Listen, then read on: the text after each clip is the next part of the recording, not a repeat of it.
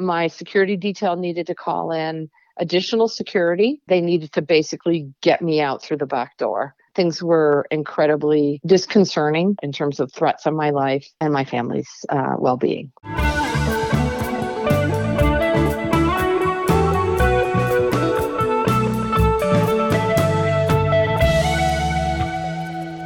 Welcome to Resisting Pretense. We're here to have honest conversations about a life of faith in modern culture. And this is a cool day for us. We got a little special surprise.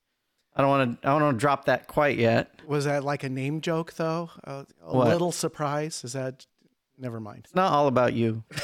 All right. It's always about me. So we have talked about having difficult conversations in previous episodes. We've talked about social discourse and our concern about polarization and just how much of that we see in social discourse. And we're back in that space, but with a special guest. And Scott, do you want to unveil our special guest?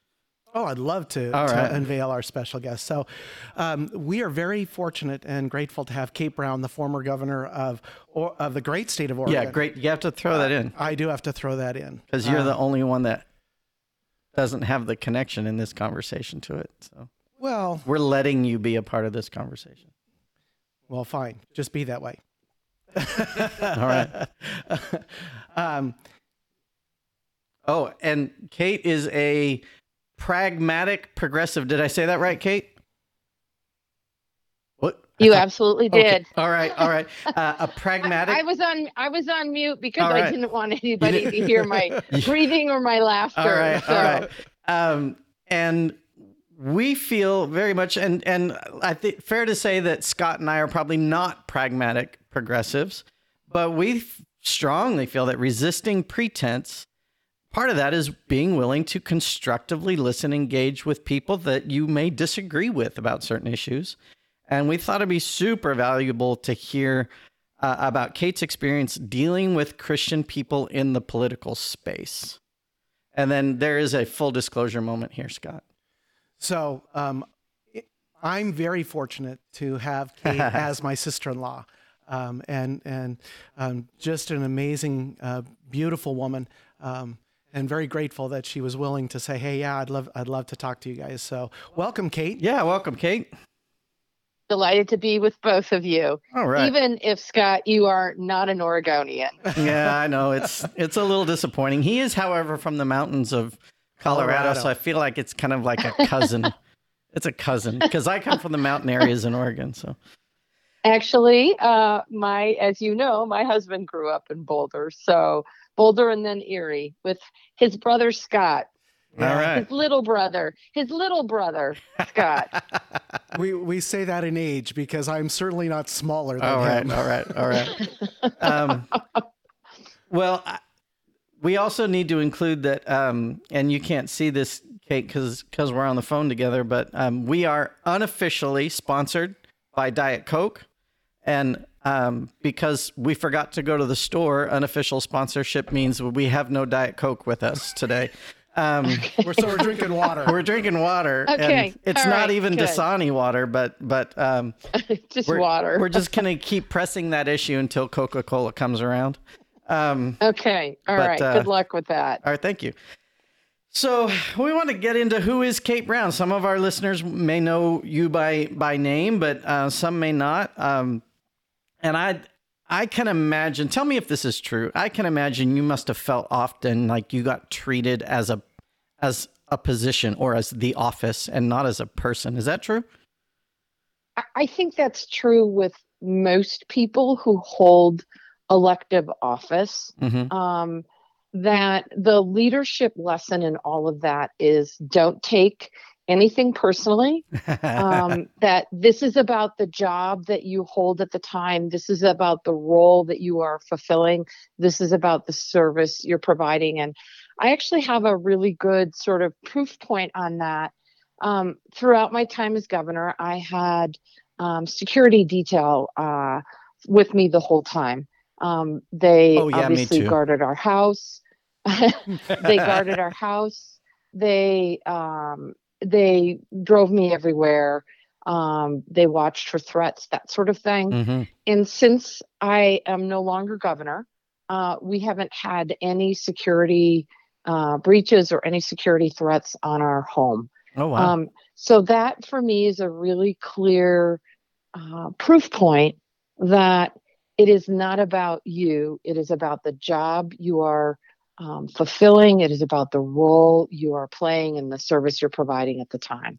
So Oh, sorry. the Go goal ahead. is don't take it personally. You Yeah. cannot take this personally. And it's hard.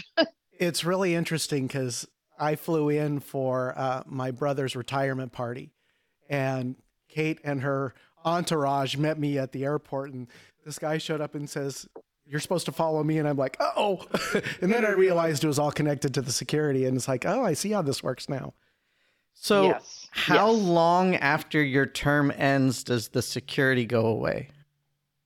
Well, I can't get into that sort Oh, of okay. detail, but I will Okay. just say that my the formal detail ended, and I am safe and secure in Oregon at this point in time. So. Was that odd? Was that like an odd day when all of a sudden, like Well, the that's an guardrails interesting were question. off?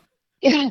So it's the security detail. You spend a lot of time with them. Mm-hmm. For example, when I went to the grocery store, they drove me to the grocery store.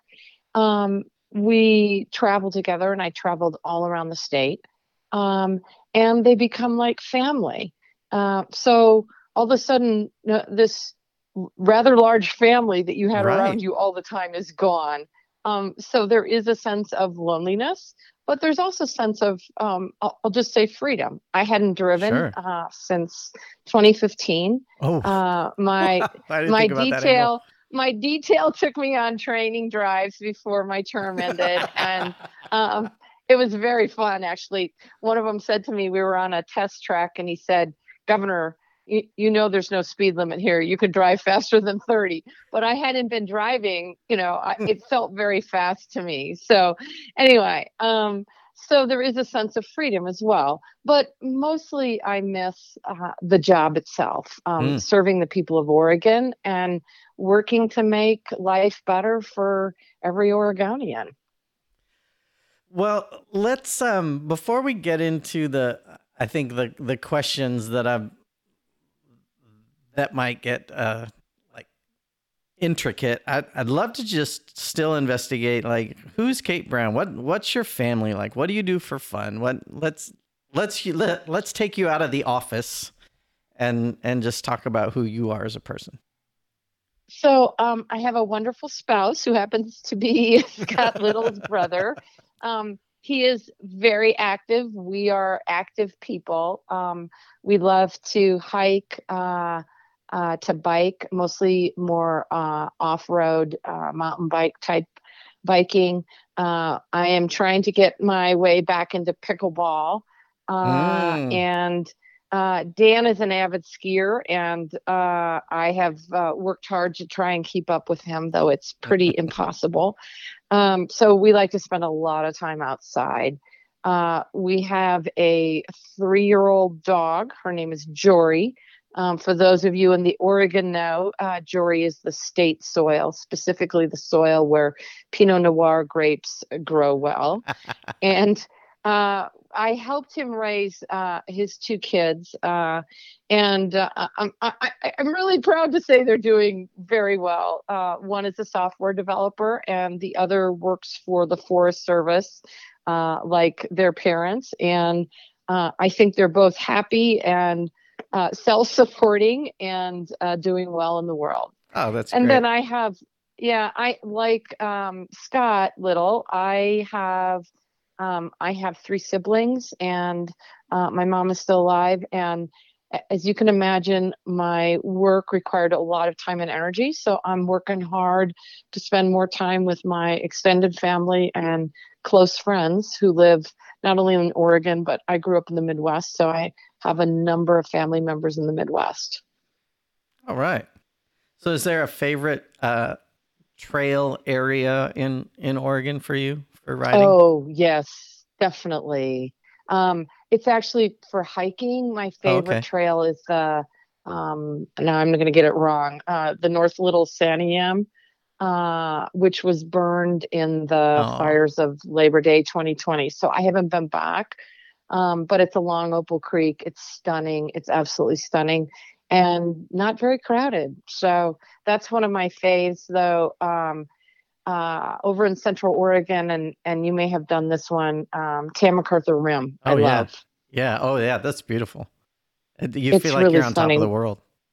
You feel like it is that exactly that on top of the world. I love it. So I love it. Um, well, let's get into the juicy conversation. okay, all right. um, I know there's got to be in your experience as governor, there had to be encounters with people of faith, and I'm sure there were some rough ones. I hope there were some good ones too. But I want to get into what were some of the difficult experiences or conversations you had with people of faith as you're governing the state. So I will just provide a little more context. Sure. I have been in public service for over 30 years. Mm. So I served in the legislature for 17 years, served as Oregon's Secretary of State for, I was sworn in 2009, and I went to the governor's office in 2015, so 6 years, and then served as governor almost 8 years, 7 years and 11 months. Yeah, so we're not talking So about a short period in your life. This is no, this is yeah. I basically feel like I grew up at the state capitol. And I think one of the joys, and I think this is true about most state legislatures, except for maybe New York and California, Texas, the big states, is that the legislative process is really a citizen engaged and a citizen involved process. Mm-hmm. And in a small state like Oregon, we're 4.2, maybe pushing 4.3 million people. Even as Secretary of State and as governor, you're interacting with a diversity of folks, geographically, economically, different faiths. And I think one of the joys of that is that your exposure to such a variety of people. And what I think is most important is, regardless of a person's faith or where they come from or their income, that in public service, my view is that you have the opportunity to work with them. And so I see it as an opportunity. I worked with the faith community on a number of issues. So, for example, Ecumenical Ministries of Oregon was the coalition of diverse communities of faith, and their role, as I saw it, was to advocate for our most vulnerable Oregonians, to tackle injustices that they saw in our criminal justice system, in our immigration system, and of course in our social service system. And so I worked with Ecumenical Ministries of Oregon for a number of years, particularly when I was in the legislature. I worked with, I'll say, very dedicated members of the Catholic faith when I was tackling issues around the death penalty. I worked with a number of folks as we were dealing with a wide diversity of issues. So for the most part, I will say, it's not about a person's faith or their connection to that. It's more about the issues that they cared about, how they treated other people. I grew up in a family where we were expected to treat people with dignity and kindness and respect. I learned in the state capitol that your word is your bond. And honestly, it didn't matter to me what faith a person was. It was really important that they kept their word, because you're only as good as the word that you have given. And so I think that is the experiences I had. And I found it to be incredibly rewarding and incredibly joyful. But most importantly, I felt like every single day I could get up and make a difference and work to make Oregon a better place for everyone. And that was the most important thing for me. Yeah, that's an incredibly gracious response. And I'm not saying it was disingenuous, but I know there, and I'm glad you leaned into the positive response, because I appreciate how you're seeing the bigger picture perspective. I think it is good, particularly for our listeners, to confront sometimes our tendency to be dogmatic and Yes. and unkind. And I'm hoping you might be willing. You don't need to name names or that kind of thing, but I'm hoping you might be willing to share kind of like how it affected you when you ran into people who were so dogmatic and maybe leaning into unkind as you were trying to work with them.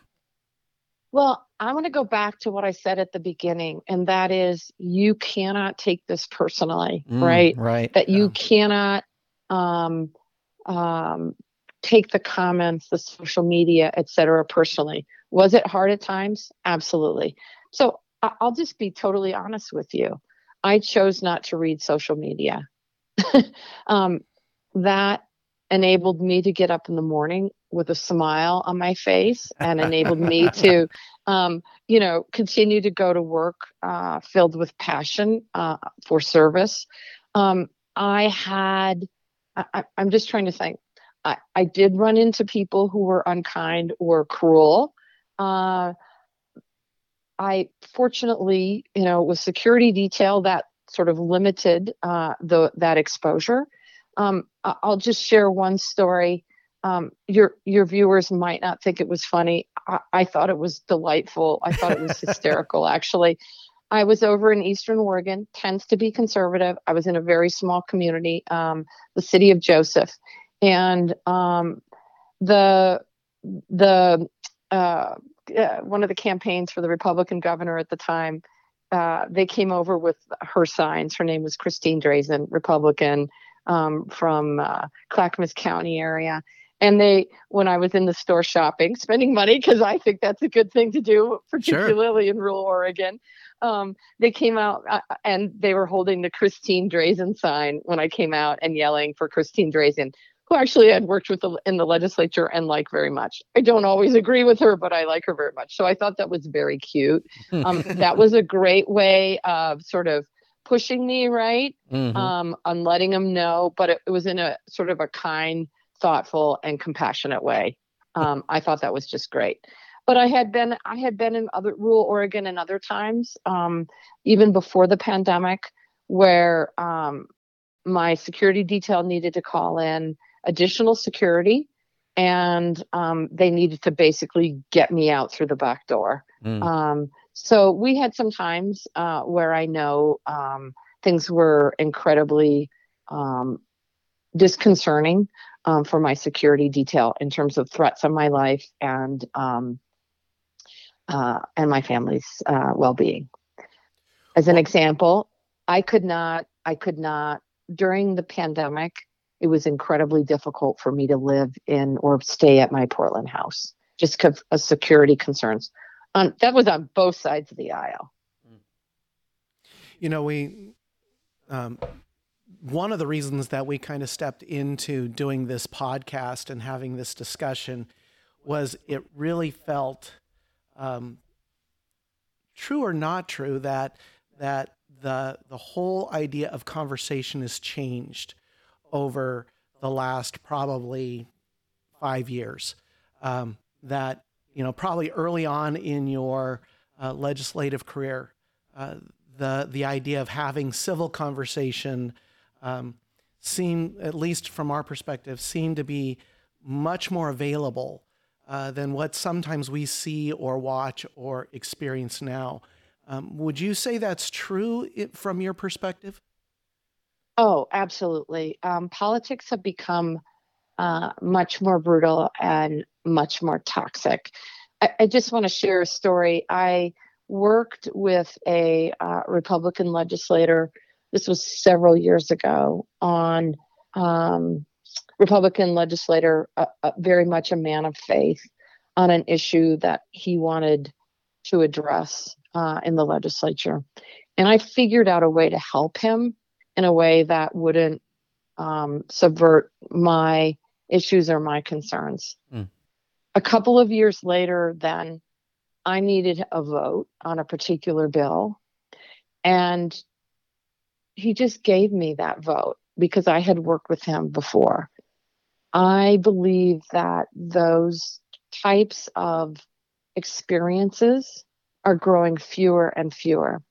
And I think it is a huge loss, not only for our institutions, but for our communities, our states, and our country. And our state legislative process, it is a system of rules and numbers, votes, etc.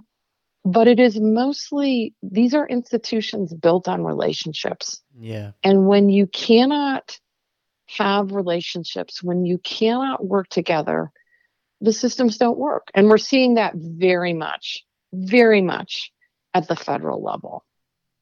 Yeah. And you mentioned kind of offhandedly, but I forget the name of the lady that was on the campaign signs when you were in Joseph, but Christine Drazen, yes. Yeah, you mentioned that you didn't always agree with her, but you liked her, and it is alarming to me and worrisome to me that in our culture it almost seems like disagreement has to go with dislike, and that doesn't bode well in my mind. That no. You should be able to disagree with someone and still like them if they are likable people, and I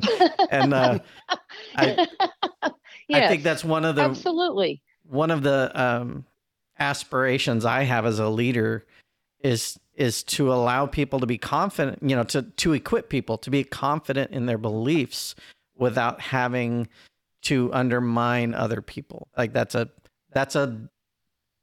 sadly, it seems like a dying skill in our culture that I'm hoping that leaders with some savvy to what direction our world is going will correct. But I want to cycle back real quick. Oh, go ahead. You were going to say something else. No, go ahead. I wanted to cycle back when you said that you purposefully did not engage in social media, and it's actually a commonality between you and I. I actually turned off all of my not turned off, but literally deleted all of my social media accounts. I don't know, a year and a half ago, because I realized, well, for one thing, I wasn't following them. And so there were all these things happening that people thought I was seeing and I was not. And it became an impediment to relationship, actually. But I also realized that there was so much drama that I was just spared from. And I think being careful about what we're allowing in terms of just the drama that is, there's some drama that we can't avoid because it needs to be dealt with, but we tend to invite so much drama that is unnecessary in our lives. Well, and we've often talked about the accountability of that people will say things on social media that they would never say to your face. Right. And that's that relationship part that we're talking about, is that why would I even do that to you on social media if I'm not going to do it to your face? And so it's a great, I think great it's lesson for people. Absolutely. Yeah. Yeah. So thank you for bringing that up. Was it, did the attitude, this question for you, Kate's still in the conversation, right? Yes. Okay. So, yes. I'm still here. I'm still here. Did you find that the attitude of people you were dealing with had any effect on your willingness to look for a middle ground? That's an interesting question. So I mentioned that I'd served in the legislature for 17 years. 14 years of that, I was in the minority. The Republicans controlled either one or both houses. So it was very difficult for me to move my agenda. Mm-hmm. But I decided I still wanted to get stuff done. I didn't come, I didn't come there to the legislature as a resume builder. I came because I wanted literally to make life better for Oregonians. So I had to sort of think about it a little differently. And so the transition I made was, okay, what issues do I care about that I can work with the Republicans on? And let me give you a couple of examples. At the time, this was 30 years ago, I was practicing family law. I ended up practicing juvenile law as well. Uh, I ended up working with folks from Portland on legislation to, uh, I think, make the family law system more user friendly. Mm-hmm. That we did the same with the juvenile code, dealing with parents whose children are in foster care. We did an entire rewrite of the juvenile code in such a way that parents who may not have gone to law school could pick up the code and read it and understand what was going on. Still probably more work to do there, but that was the goal. I also worked on issues domestic violence and women's health. And for the most part, these were issues that folks of both parties could agree on. We probably had disagreements about technical details and some of the nitty gritty, but for the most part, these were issues that people could agree on. The other Yeah. area that I worked on was behavioral health. So it was a transition in my thinking. And that's why where the pragmatic comes from, it was, I am not an ideologue on these issues. Let's figure out how we can GSD, as we like to say, get stuff done. So that experience serving in the minority was very helpful for me as the Democrats began to control the legislature and to control statewide offices, which they are in control of now in Oregon, all the statewide offices and the legislature. And I had those experiences and know what it feels like to be in the minority, to not have your voice heard, to not be able to move your agenda, to get last choice in parking and last choice in offices. They've changed that too. They've changed that too now in the legislature. But for me, that was a really good perspective to have. And I think dramatically changed how I approached my work in public service.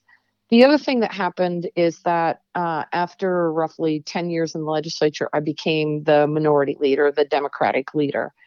And the transition I needed to make there was that I represented Democrats from all parts of the state. And we had some very conservative Democrats in our caucus at that time.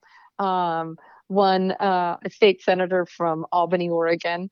I know her well. I'm still in touch with her. Her name is Senator Yee, May Yee. And there is no question about her, one of the most conservative Democrats that we've ever had in the legislature.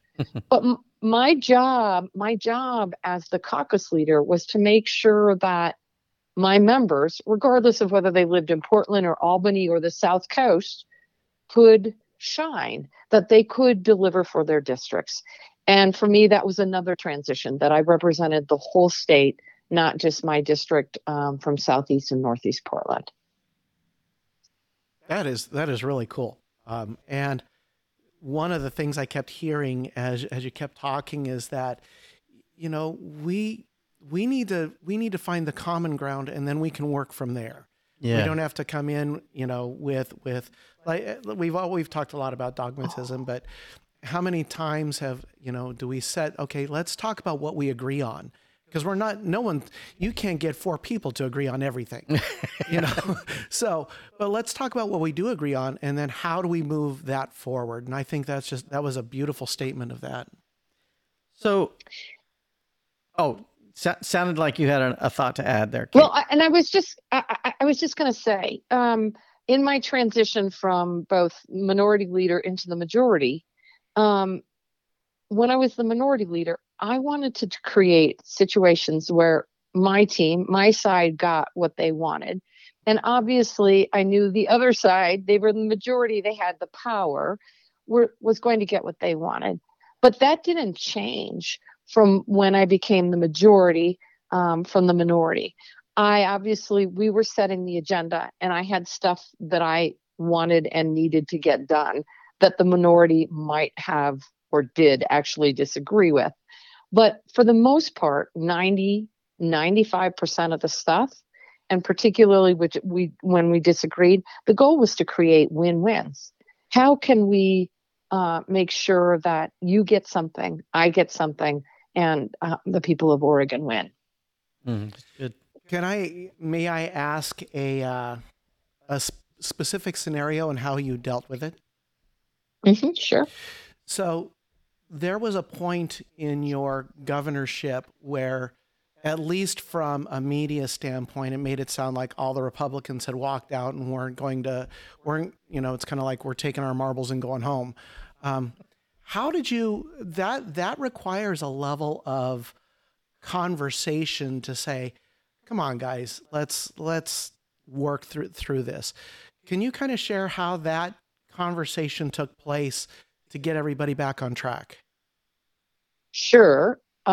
But Scott, you need to know that the Republicans have taken their marbles and gone home now in the Oregon legislature as well. So I am not going to comment on the current situation, but what I will say is that we ended up, we kept the conversations going. We worked hard to compromise and address some of their concerns. We obviously didn't address all of their concerns. And then in the end, we realized that we couldn't move the one bill that they were most objecting to. So we had to put it aside. So that was really, really hard, Scott. Yeah. It was a bill that my team and I had worked on for 2 years. We thought it was a market-based approach to tackling climate change, and it would give particularly historically underserved communities. I would include communities in our rural parts of the state. It would give our communities of color and then our families with low income more tools to address sort of the devastating impacts of climate change that we're now seeing. But in the end, what my team and I realized is that we could not move that bill forward and keep the Republicans in the building. So I had to let it go. And that was hard. That is hard. I think a critical thing you said, and I think that a lot of people, if we take it to heart and learn, is that you kept the conversation going, even though the conversation was difficult, even though those were things that there was strong feelings on both sides of it. You said, this is important enough that we need to keep the conversation going. And I think we're too quick oftentimes in our conversations to say, I'm out, versus let's work through the difficult as soon as it gets difficult, I'm out. Yeah. Yes. I'll just share another. So I think that was the walkout that was pre-pandemic. For me, one of the most interesting lessons from the pandemic, and there were a lot of them, and I'm honestly really proud of how Oregonians did during the pandemic. We had one of the lowest mortality rates and one of the lowest infection rates in the country. We definitely punched above our weight, as I like to say. But one of the lessons for me, my administration was very committed, and I would argue the current administration is still committed to serving our most vulnerable Oregonians. For example, our migrant farm workers, our refugee communities. And during the pandemic, this was incredibly challenging. Throughout my whole public service career, I rejected, or maybe rejected was a strong word. I certainly partnered with organizations of faith to create more justice in our systems. But I rejected the notion that we should actually be partnering in the sense of providing resources to faith-based organizations to deliver services. This gets a little tricky, but what I learned through the pandemic is that if we are really going to serve the most vulnerable, we are going to have to partner with faith-based organizations in ways that we haven't traditionally done. And that was a real eye-opener for me. And I think there's a lot of opportunity moving forward in terms of working with faith-based organizations that state government and frankly local government is only beginning to realize. I know that local jurisdictions have been working with faith-based organizations around housing and homelessness issues for years, for decades. Yeah. But we are, I think, in order to meet the need of our most vulnerable populations, we are going to have to increase those partnerships and expand those relationships. Well, I think what it unlocks is you've got in a government organization, you have resource. But when you start engaging with faith-based organizations, you have people. You have like the boots on the ground of people who can actually go in and provide, that the hands-on help that sometimes is when you consider how many communities of faith exist in all the communities in a region or a state. There's a lot of resource, just people resource in those organizations. And I think we're seeing more and more of that, like you say, Kate, because even here in Yuma, we've had several conversations with our mayor in regards to how to deal with the border crisis. And we have, honestly, it's very quick for us because they normally are moving somewhere further up in the country. So they're only here for a few days and moving up. But how do we assist as a community with resources and that kind of thing? Because it is what it is.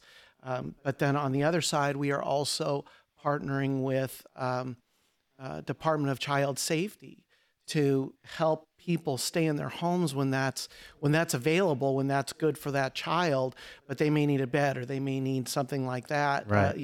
Food, diapers, whatever. The DCS can just send out a message through what is called Care Portal to say, hey, can you help this family out? And any church can jump on and say, you bet, we will take care of that need. And so I think we're starting to see more and more of that happen, like you said. Sure. I do think, I think one of the other challenges for this is a broader challenge, is that we used to, as a nation, rely on our president or whoever to essentially, save is probably the wrong word, but to lead us through difficult times. Mm-hmm. And I think my concept of leadership has really changed. And I see leadership as a muscle, and that everyone has the ability to exercise it.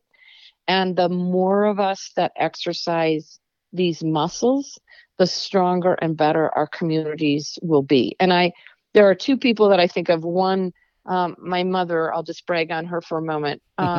She is an extraordinary volunteer. She drove cancer patients for the American Cancer Society until she was 85. And then they stopped her. She aged out of doing that. She would still be doing that today at 87 if they would let her. She is delivering Meals on Wheels. Even in the winter, when I was home, the year before for Christmas, we went out and delivered Meals on Wheels through the snow. Scott Little, I'm going to highlight you. I loved what you did for your 50th birthday party, your 50th birthday. Is that right? Was it 50 or was it? Yeah, okay. It was 50. Tell people what you did. So I felt like I had been so blessed as a citizen and as a Christian and as a believer, and thought, you get to these big birthdays like 50, and I thought, I want to do something different.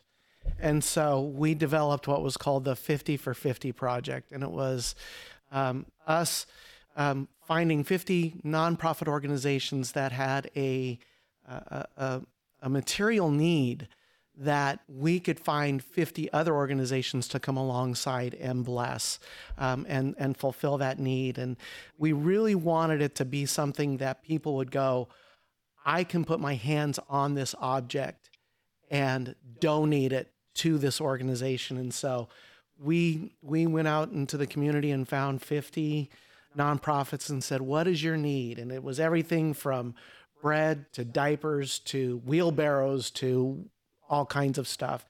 And then we went to the church community all over Yuma and said, would you be willing to adopt this organization and ask your people to take them on?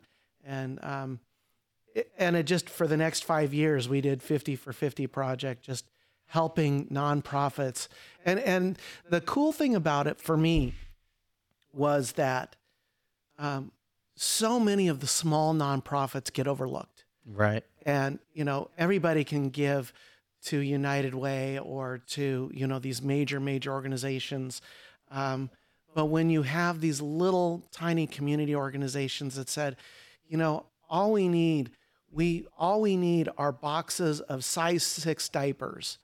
And then they get 50 cases of size 6 diapers. Mm-hmm. They're just like overwhelmed, And so it was just a beautiful connection.